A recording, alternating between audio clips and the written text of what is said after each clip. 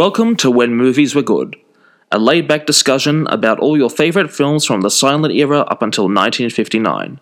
You can hear our channel's content on YouTube, Apple Podcasts and Spotify, and follow all new updates and events on Facebook, Twitter and Instagram.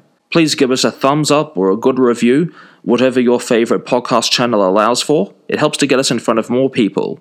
And now, on with the show.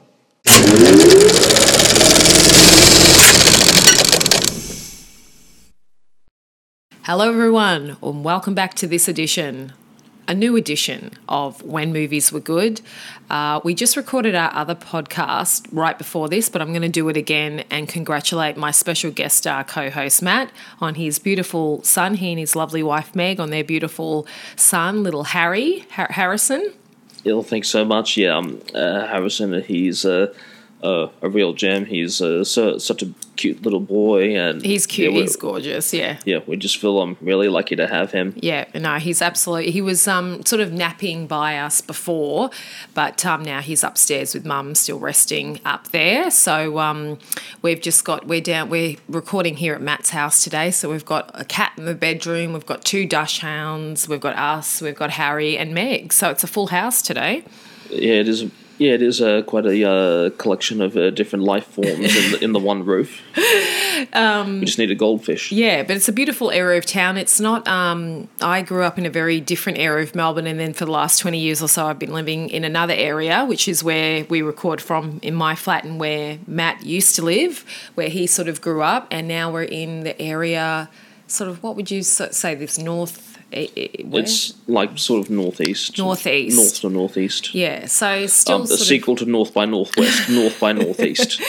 And it's very, very like, flora. There's a lot of trees, and Australia just in general has got a lot of trees and stuff in the cities anyway. But yeah. To be honest, though, speaking as naturally, because I'm the husband of a newborn mother who's nursing, I'm doing a lot of grocery shopping, and perhaps the bigger thing for me is that we have a Woolworths within 3 minutes of here. Yeah, definitely. And I went and availed myself of some of the local shops in the main street up the road, and did a little bit of recycle shopping, which was good. So we are here today to do, I wouldn't say a versus. We never do versus as such. We always just say which one of the movies that we maybe liked better or worse, but this is a good versus one to do because it's Ben Hur, 1959 versus Spartacus, 1960. So 2 epic films, 2 incredibly famous films, 2 films that have been remade just in the 2000s, like quite recently. There's been newer versions of these films made. I've sort of steered clear of them. If I do get a chance to watch them, I probably would, just to see if I could compare it. But this sort of so how Spartacus was made in 1959, so we let it get into our When Movies Were Good time frame. These 2 movies, if you want to say epic, they're about as epic as it gets. Yeah, they're the standard by which epic is measured. They were built with the pioneering early widescreen technology. Every extra dollar of their studios was thrown into extravagant costuming and the people that they sets. had in the films, marquee actors, the sets, the stories themselves. It's not just a simple story that, Yeah, well, it was kind of a unique period of time because sort of late 50s, the film industry was on its knees. They'd been suffering in competition to radio and later TV for a while, and so using their big reserves, they thought some studios that their best way to reclaim their dominance was to do these huge epics with where they took these massive, often sort of biblical proportion stories with biblical proportion sets and do big fight scenes and charity scenes, and as far as how their wiser was financially, probably not always the best thing, even though some of them made profits, some of them didn't. But for the people who viewed it then, and in retrospect, we do have these great spectacular pieces of cinematic history. Yes, of Gladiator celluloid. So let's discuss Ben Hur first. So it's considered a religious epic film directed by William Wyler, who is a very famous director who we've spoke about before many a time. He did Roman Holiday, and so this is a very different type of Colosseum. He did. It's actually amazing, the directors back then, the sorts of films that they would direct. I mean, often now, not that I watch these films, but you'd sort of take into account like Marvel and DC, and you normally have, the same kinds of directors directing things. It's kind of a rarity, that you'd have directors sort of one time they're directing a musical, the next time they're directing science fiction. But back in this golden era of directors, they would, if they wanted to do the project, they would go ahead and do the project no matter what it was. So, so we have... Well, that was partly legacy of the studio system. That's very true.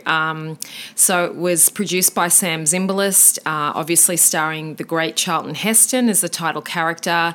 Now, this technically was a remake or a reimagining, as they say these days, of the 1925 silent film with a similar title, and it was adapted from Lew Wallace's 1880 novel, Ben Hur, A Tale of the Christ. It was a similar story with the Ten Commandments, because they had that massive version directed by DeMille in the 20s, and he redid the project again with Charlton Heston in the 50s, and it's no doubt that Charlton Heston did get this part because of his success in the Ten Commandments. Yes, and Charlton... It did come after the Ten Commandments, didn't it? Ten Commandments was like 55 or so. Yeah. So Ben Hur he's a fictional hero. His name's Judah Ben Hur. He's a Jewish nobleman who's falsely accused and convicted of the attempted assassination of a Roman governor. And then he becomes... Sorry, of course, my voice has to fail on me now. Do you want me to hit the pause button? Yeah, probably. All right, we'll be right back. And we're back. Thank you for waiting. I was eating this cookie, before we started recording, and it wasn't quite... It made the decision it wanted to then start going down my throat, the crumb. Thanks for that. At least it was a gluten-free crumb. That's true. Matt actually did a great job supplying some gluten-free cookies for me today. So back to our story.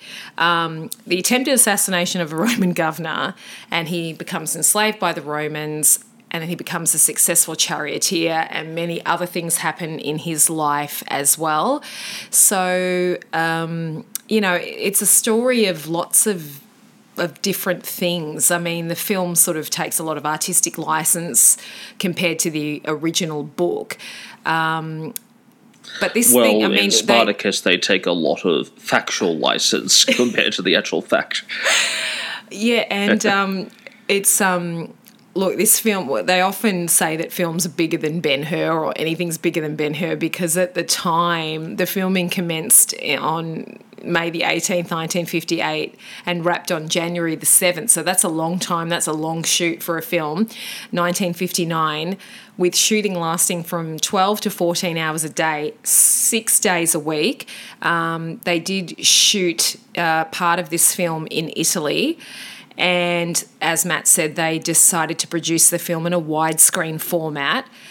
We had camels, we had horses, there were extras, there were massive, like even the stadium where the famous chariot race happens. I mean, all of that had to be built. And look, in a sort of very a skeptical sort of modern looking at films, that looks fake, whatever. And okay, whatever, maybe it does, maybe the statues, on sort of like digital TVs now don't look that great. But back then, in a cinema, I think the audience would have been blown away. Yeah, well, like even now, like for example, the Harry Potter films were the my whole world when I was young. I was that generation, and some of them I've seen now, and like I'm thinking, okay, it's easy now to think, okay, some of the sets look a little tacky, or this line doesn't come off quite as well as I thought it did when I was a kid. But then I remember when I was a kid, I was just blown away. So and I much prefer sort of physical special effects to digital ones because I just find digital ones are boring. Like, I prefer if we look at the Star Wars era, I mean, I grew up with the original trilogy of the Star Wars, and the modern stuff just doesn't interest me. I much prefer the puppet Yoda to the digital Yoda. And sometimes you forgive if the editing and the storyline is strong enough, like even the original King Kong, and we talked about this in that episode where we discussed the monster films, and yes, those models on the back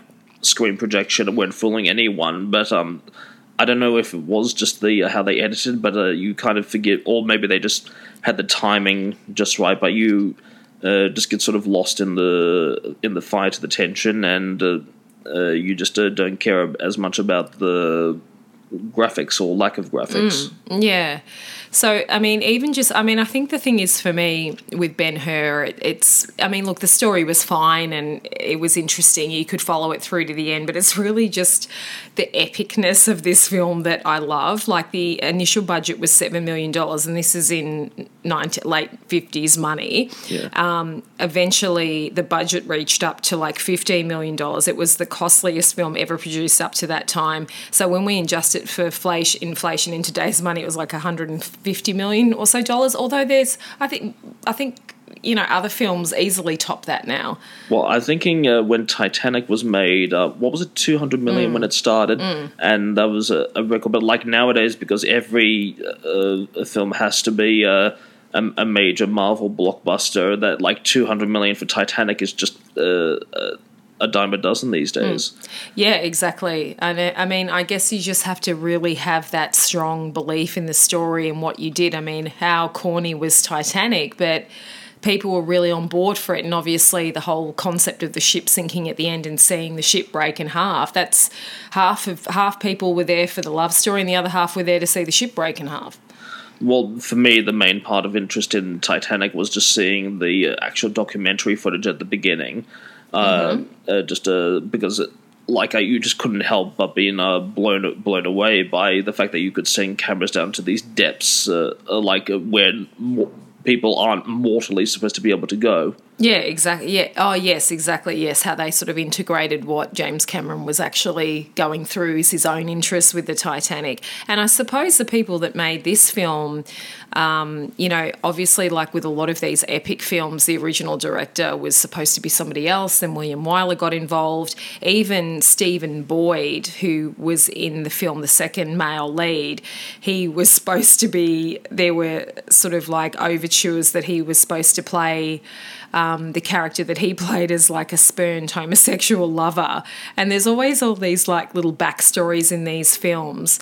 The final script for this film was like 230 pages, and it did obviously differ from the 1925 silent film, which followed that was young Master Odie, the older Dachshund. Yes, doing the signature Dachshund ear flickety flick flick. Yeah, I say Dachshund, but it's actually Dachshund, is it?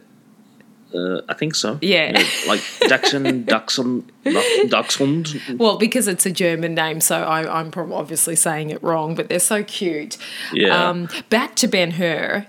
Yes. So I feel like they could have gotten away with it because, like, let's face it, most people would have been then and now would have been there for the chariot race, and like you could have just compressed everything. Like basically, the whole film before and after is putting it towards the chariot race, and you could cut a lot of time. Well, some other people that were involved in being cast as Ben Hur before Charlton Heston accepted it, and Charlton Heston was such a workhorse, like there's no way he would have not accepted it on the basis of how much work you'd have to do.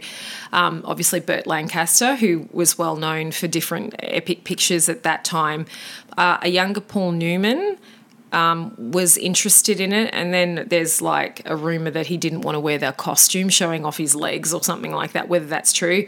Marlon Brando, Rock Hudson, Jeffrey Horn, and Leslie Nielsen, who I absolutely love. Well, if legs were the problem, Errol Flynn, I guess, would have been up to the role, or if he was he still alive at that time? I can't remember. I think he was on his, if he was on his last legs for sure.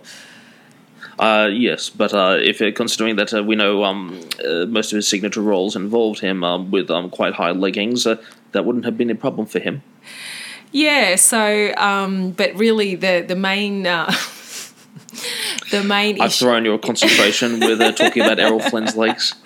I just think how sick Errol Flynn was before he died. I always feel a bit sorry, and considering he was he was a compatriot of ours from Tasmania. Well, we're not from Tasmania, but he was.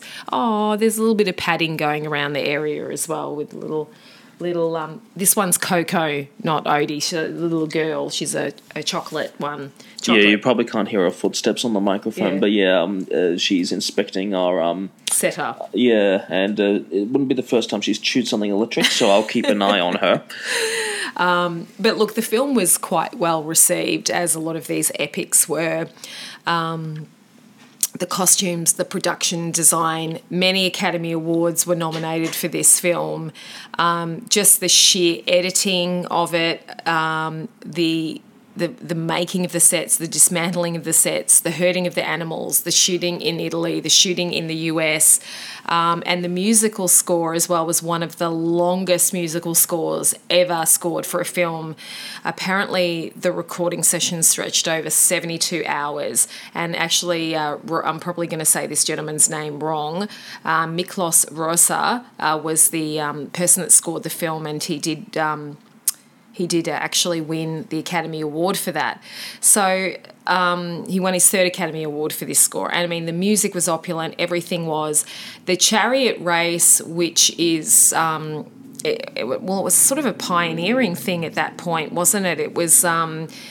composed of primarily close-up shots and median shots. But even the way they disciplined the horses, how they were able to design, I just thought it was like unbelievably well done the way they did it. And there was one spot where Charlton Heston almost fell off his chariot, which was actually a real accident that almost happened. Yeah. There were so many risks that and deadly situations that could happen on set back then that just wouldn't be allowed now. I know. I can't believe like half the stuff that the actors were doing back then, both Stephen and Charlton. The chariot scene took 5 weeks, spread over 3 months to film, and that part of the film alone cost $1 million. And I correct me if I'm wrong, or maybe you'll disagree with me, but I'm almost certain that how the chariot race was staged greatly influenced the car race in Greece 20, 30 years later. Yeah, actually, I can see. Even with the wheel spikes. Yes, actually, now you think of it, okay, I didn't realise that had been influenced by that, but that makes complete sense. Now I have an idea for a YouTube video. You had the Spartacus chariot race, but instead you have the track of Grease lightning playing over it. So this film also sort of paved the way for like a massive marketing effort, and also a lot of merchandise that came out with the film at the same time. Had a very decent box office in the UM, and in fact saved MGM from a bit of a financial disaster because it did recoup all of its money and then a heck of a lot more. So... economically, I'd have thought maybe it would have been better to get Billy Wilder to do 20 or 30 smaller scale film noirs for that, what that budget would have covered, and probably would have got better profit overall. Who knows? Maybe piece by piece, but yeah, sometimes a big gamble does pay off, and unfortunately this one did. It did, yeah. So swept the Academy Awards, Best Picture, Best Director, Best Actor in a Leading Role, Best Actor in a Supporting Role. We had Art Direction, Cinematography, which Robert Surtees did a brilliant job on, Costume Design, Film Editing. I mean, just the chariot race alone would have won that. Sound Recording, Music, Score... yeah, Golden Globe Awards as well. So, Ben Hur's just one of those films, if you're interested in film, even if you're a young person, it is something that you do need to watch, because so many of what people are able to do now was done off the basis of that film and how they did it, from editing to production design. Yeah, well, people, like friends and family often ask me, like, why I'm so into, like, older books or films, and I'm like, well, I have a pretty archaeology-like state of mind, and like that's how I think I want to keep sort of digging between, like, if I like something, then I want to find out about the things those actors and filmmakers and writers took inspiration from, and so on and so forth. So it's that mentality, that finding that linkage between each creation. Definitely. So we're going to go on to a film that was made really not that long after. Spartacus, 1960. I remember seeing this one as a kid, a big Tony Curtis fan. Tony Curtis is in this film. So Thracian Spartacus was born and raised a slave. So unlike Ben Hur, who went into slavery, this person always was a slave. And this person was actually, like this character, was based on a real person. Based on a real person. He rebels against the atrocities that the slave owners inflict on him and people like him. And then things change in his life when he is sold to a gladiator trainer. And then the fun, or if you want to call it that, really kicks off. We have an absolute marquee cast in this film. Now, Stanley Kubrick directed this film. I'm probably someone that loves film that's not really into Stanley Kubrick. This is probably the only film of his that I like. I just don't get his stuff and I don't want to get it. And that's fine. That's okay. But he did a brilliant job on this film. Yeah, well, I've seen like most people know him for a lot of his more niche, emotionally complex storylines are often like Space Odyssey and stuff set in much more lavish places. Well, you liked Barry Lyndon, didn't you? Yeah, well, Kubrick was the type that tried to do a different, be almost a completely new artist each time he did something. That's true, yeah. And he was almost like Picasso in that sense, because Picasso, every 10 years or so, he seemed to try and really break with what he was doing. Yes. So yes, I'm probably one of the few people that would use Picasso and Kubrick in the same sentence. But yeah, Spartacus is unique in Kubrick's career because it's about the only film here where he didn't have complete control. That's right, yeah. He was more like just a working director hired to come in and direct it because there was another director attached to it before him, wasn't there? Yeah. Yeah, you wonder how that keeps happening. It was the same thing in Gone with the Wind, and why would you make life harder than it has to be?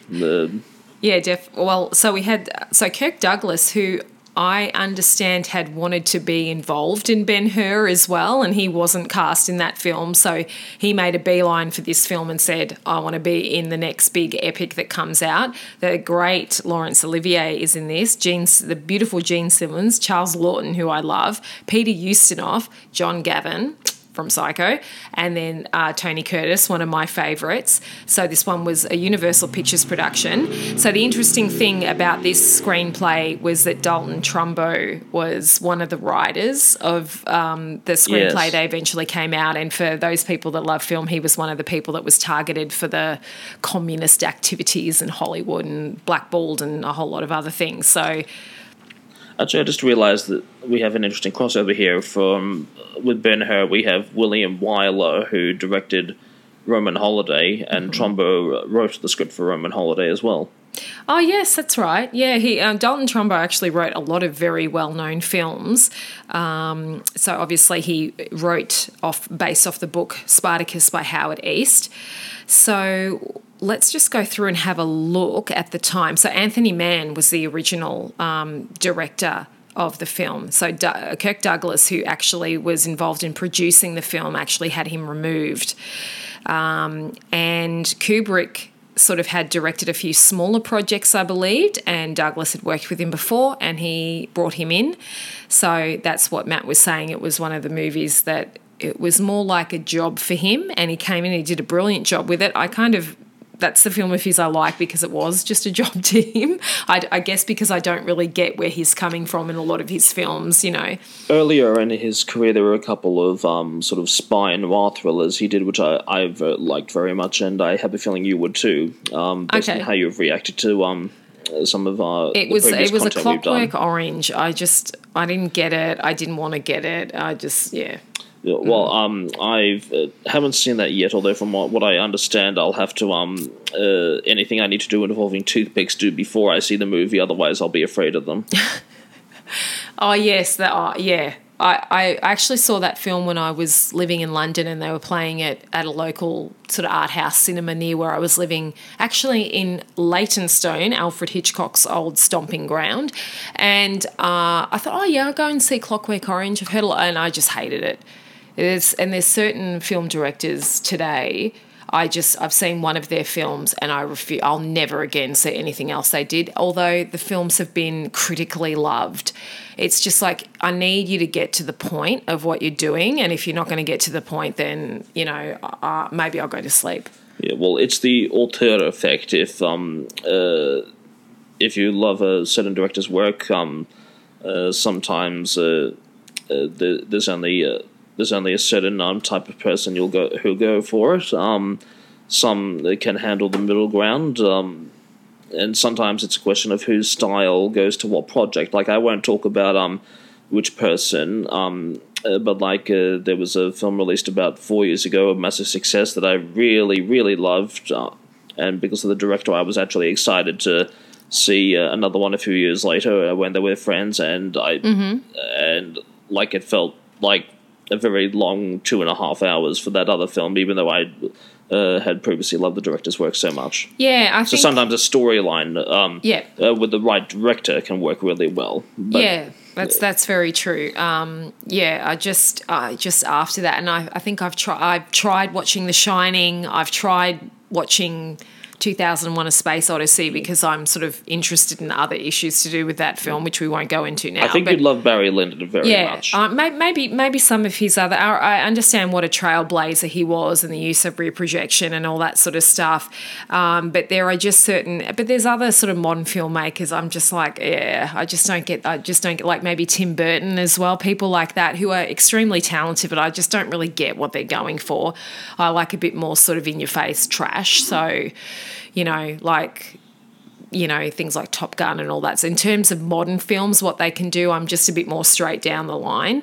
So interestingly enough, like with coming back to Spartacus, like Yul Brynner at the same time was planning his own Spartacus with another company, United Artists. Isn't to direct it or act in it? I guess he wanted to play Spartacus himself, which he probably would have done a good job with.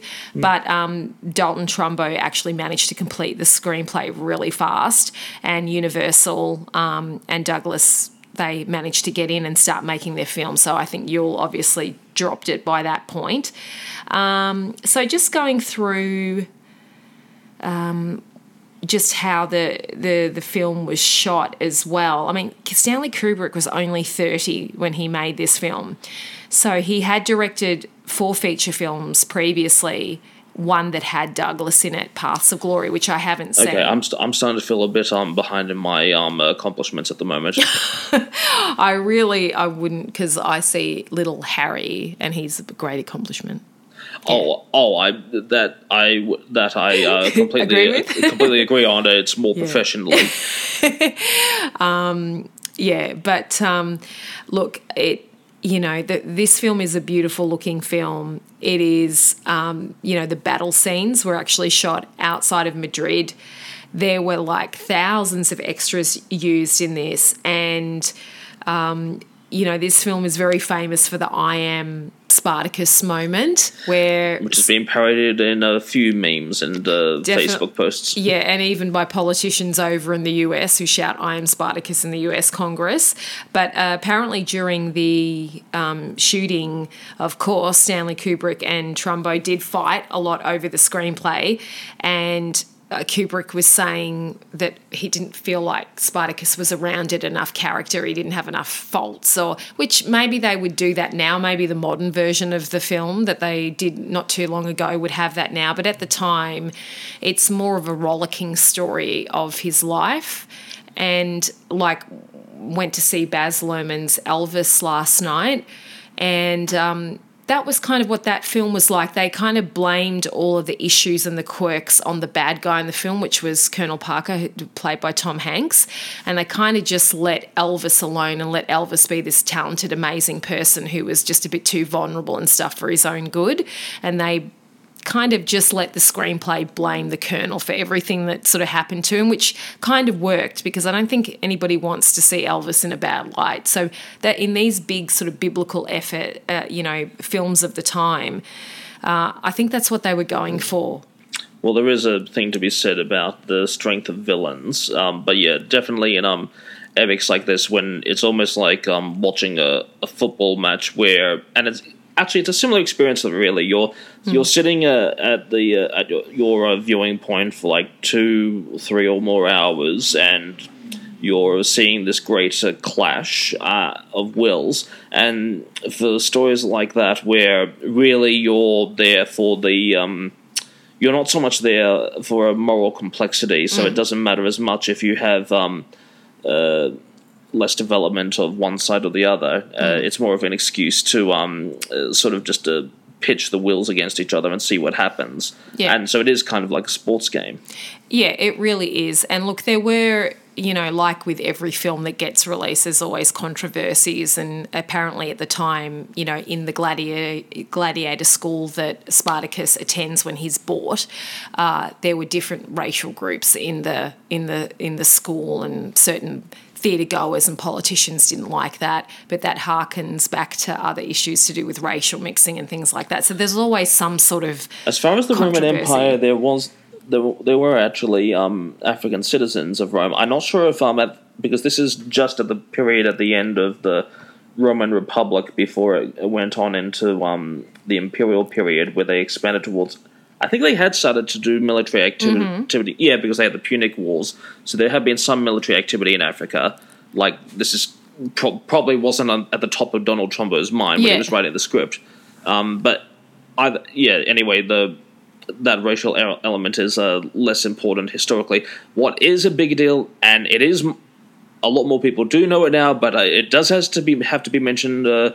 That one historical anomaly of that film is that gladiators were not fought to the death. They were extremely valuable entertainers, weren't they? Well, yeah, they were extremely valuable and expensive to train professional athletes, really. They weren't warriors. They were basically professional wrestlers. A type of professional wrestler. It would be like buying 2 Formula One cars and race them to crash into each other. The way the film portrays them. So that in that sense, the storyline was playing on a major historical historical assumption, which was probably based on 19th century fiction.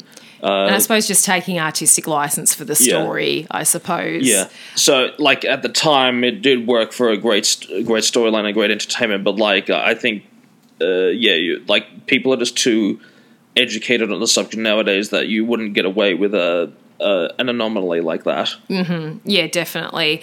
Well, one good thing that happened with Spartacus is that they did in 1991 like a full restoration of the film. So certain scenes, big fight scenes that had been cut out, certain prints were faded. So they were actually able to do that. But of course, even Steven Spielberg was involved in the effort to fully restore the film. But of course, Kubrick decided that this was the one film of his he wanted to disown. He didn't want to disown Eyes Wide Shut when it came out, but he wants to disown. So I think Stanley Kubrick was one of these people that always had to be contrary to popular opinion. Well, I guess it's a bit hard when you're a director and you're such in the public eye, and like you have limited control over things once they're out of your hands. Yeah, exactly. So I know he's just, and look, very eccentric artists like that are always going to be sort of contrary to popular opinion. I'm trying to remember what it was, but he had this weird reason for not liking to fly, which it wasn't to do with a fear of mortality or anything. It was like something to do with the control of refueling or something. Yeah. He just was a very eccentric character, and his whole family said that, and obviously that came out in his films. He was a little bit like, I guess, one of your heroes, Orson Welles, like it's my way or the highway type thing. So they knew what they wanted to do and they wanted to get it done. Look, the film was very well received as well. Obviously, Kirk Douglas did a great job in the film. The film is quite emotional in some areas. How did you find Kirk Douglas's performance? Because he was kind of very stern the whole time. It's like there's kind like of one speed sort of thing. It was like like he was like that certain, he had that thing hidden within him, and you keep waiting for it to be revealed, but no, it's always that same face of granite. Yeah, he did have that very sort of like chosen chin anyway, which his son has as well. But he'd have been a great TV detective, I think, Kirk Douglas. Well, his son started his career like on the streets of San Francisco, which was a detective show before he went into film. But I think he and his son sort of, as Chuck Norris said, I know the sort of characters I want to play and I just go and play them. It doesn't matter what movie it is. And there are certain actors who are really good at playing different versions of themselves and it really entertains the audience. Like Tom Cruise is a great one for that. It's not that they can't do character acting and stuff, but the audience to a certain degree wants to see them in the film too. So they're famous for acting doing different versions of themselves, basically. I know this is a sensitive topic for you, but Robert De Niro was certainly in the similar way. Yeah, and Al Pacino, and even people like Dustin Hoffman and stuff. One of the last, I guess he technically still is a character actor, but someone that's kind of being erased a bit now with Kevin Spacey. He to me was one of the last really genuinely good character actors. Obviously, unfortunately, now he's not really doing any acting, but that's something. I think he's done a couple of minor projects, and I don't want to get too far into this, but as far as I can tell, what Hoffman is accused of compared to Spacey is miles apart. But that's but I probably prefer to let those discussions be left to TMZ and stuff. Yeah, definitely.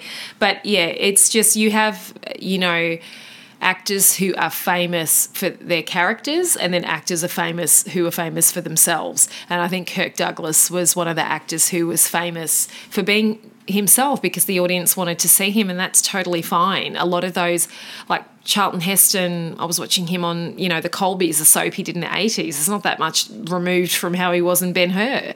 So, but just two films.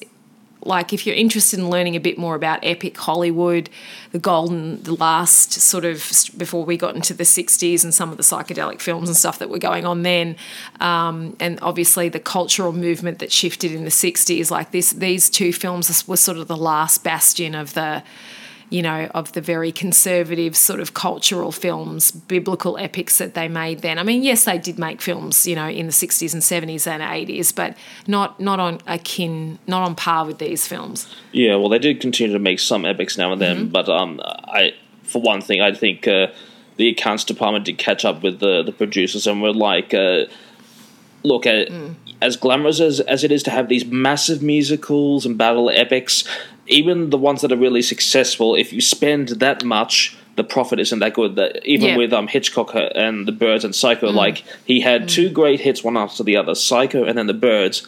But because Psycho was basically a glorified TV show, a glorified TV set with just a couple of rooms and a hanging light bulb versus Black The and Birds, white. Versus The Birds, which was in full color with huge special effects and very complex color cinematography and double shooting of birds and everything. Even though it was a hit, the profit was that much less. And look, it's a bit of a touchy thing when you get into talking about money with films, but I kind of have a healthy respect for tying in the economic motive, because to an extent, money and going from that, the ticket office, it is kind of like a democratic election process where the public vote with their wallet.